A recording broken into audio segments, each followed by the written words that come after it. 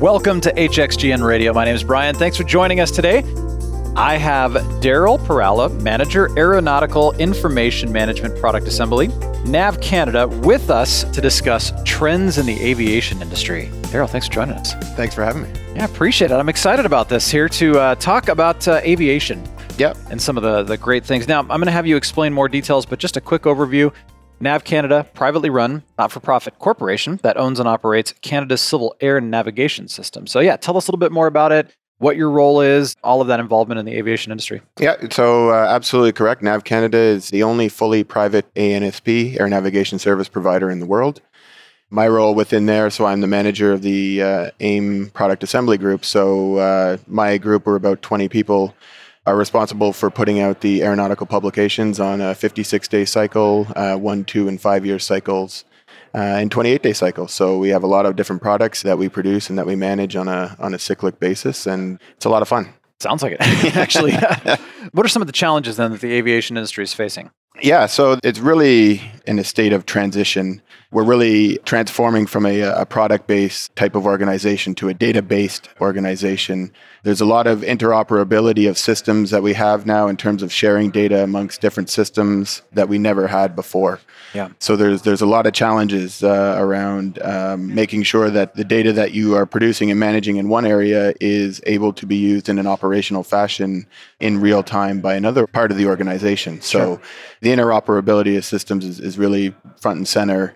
And again, for us specifically, AIM as well. So we've recently gone through a transition. We used to be known as Aeronautical Information Services, and now we are Aeronautical Information Management. So it's really that shift from a product-centric focus of serving the customer to providing high-quality data that can be ingested by many different systems, whether it be on the aircraft, in the airport, in the towers, in the air traffic control environment, or in some of our engineering systems. So it really is complex, but it's really an exciting time. Now, is there more data coming through today than there was, say 10, 20, 30 years ago? Absolutely. Okay. Yeah. From the AIM side specifically, we have ways to get in and out of airports that we never had before due to new technology on the aircraft.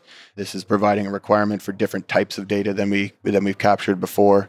And as well, there were things that we just didn't have the capability or didn't have the technology to do that we can do now. So it's really opening us up to the way we do our current jobs differently, but a whole other area of information that we could be collecting and managing going forward. Sure. And obviously essential to be having this information, collected and disseminated correctly, or else it's just problems. It's crucial. Like with NAV Canada, the information that we collect and manage in AIM is used in real time by some of our operational units in the tower. So you can imagine a controller looking down at a screen and not seeing the information that he or she needs. Yeah, so absolutely. It's a very critical part of NAV Canada's business. So you mentioned that real time is obviously a crucial piece as well. But what other things are you doing to overcome these challenges?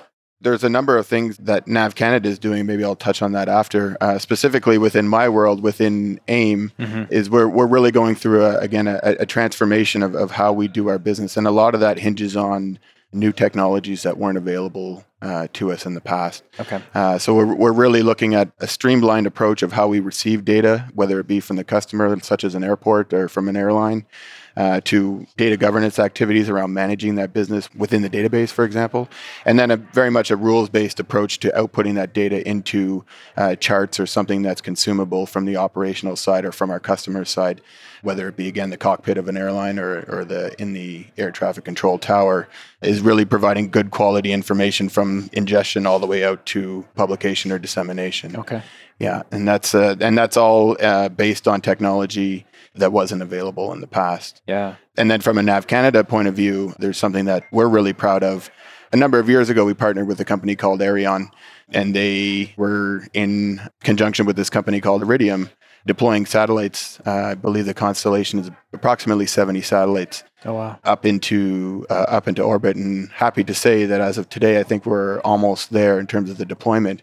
But what's really exciting about this, and also one of the challenges, is that this is going to provide global support. So there will never be a plane anywhere in the world that cannot be tracked in real time because of this technology. So we've partnered with a number of ANSPs around the world, specifically ones with large oceanic areas where traditionally we've had no coverage from a tracking point of view. That will be completely available 24 hours a day in real time. That's incredible. That is incredible. Yeah. That's really a huge feat, a revolutionary approach to air traffic management, not just from Canada's context, although there are benefits even from Canada's point of view. But you're talking about the whole world. So, sure. Example, the MH370, that plane that went down a number of years ago, that they've been looking forward to this day. That would not happen going forward. Well, so you'd know that it went down, but then you'd have emergency crews on it hopefully before anything serious happened.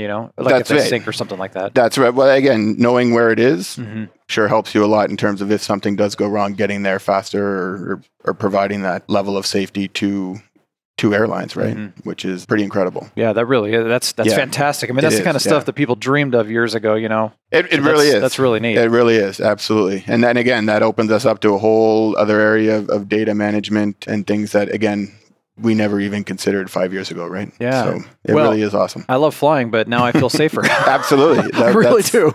That's the cornerstone of our business at NAV Canada is safety, for sure. That's fantastic. Well, and you mentioned having all the satellites even, which is really cool too. But there's an increasing number of aircraft, of course, in the skies, more information, tons of stuff going on. So congested airspace becomes an issue. How is the move to better information management like AIM, for example, going to help support this increased congestion? Yeah. So again, it really is about visibility of what you're dealing with from an air traffic management point of view. So, and I think the way air traffic control used to work is you'd have a controller and you'd have a plane, and the controller would be talking to the plane and telling the plane to go here and go there based on what he or she is seeing.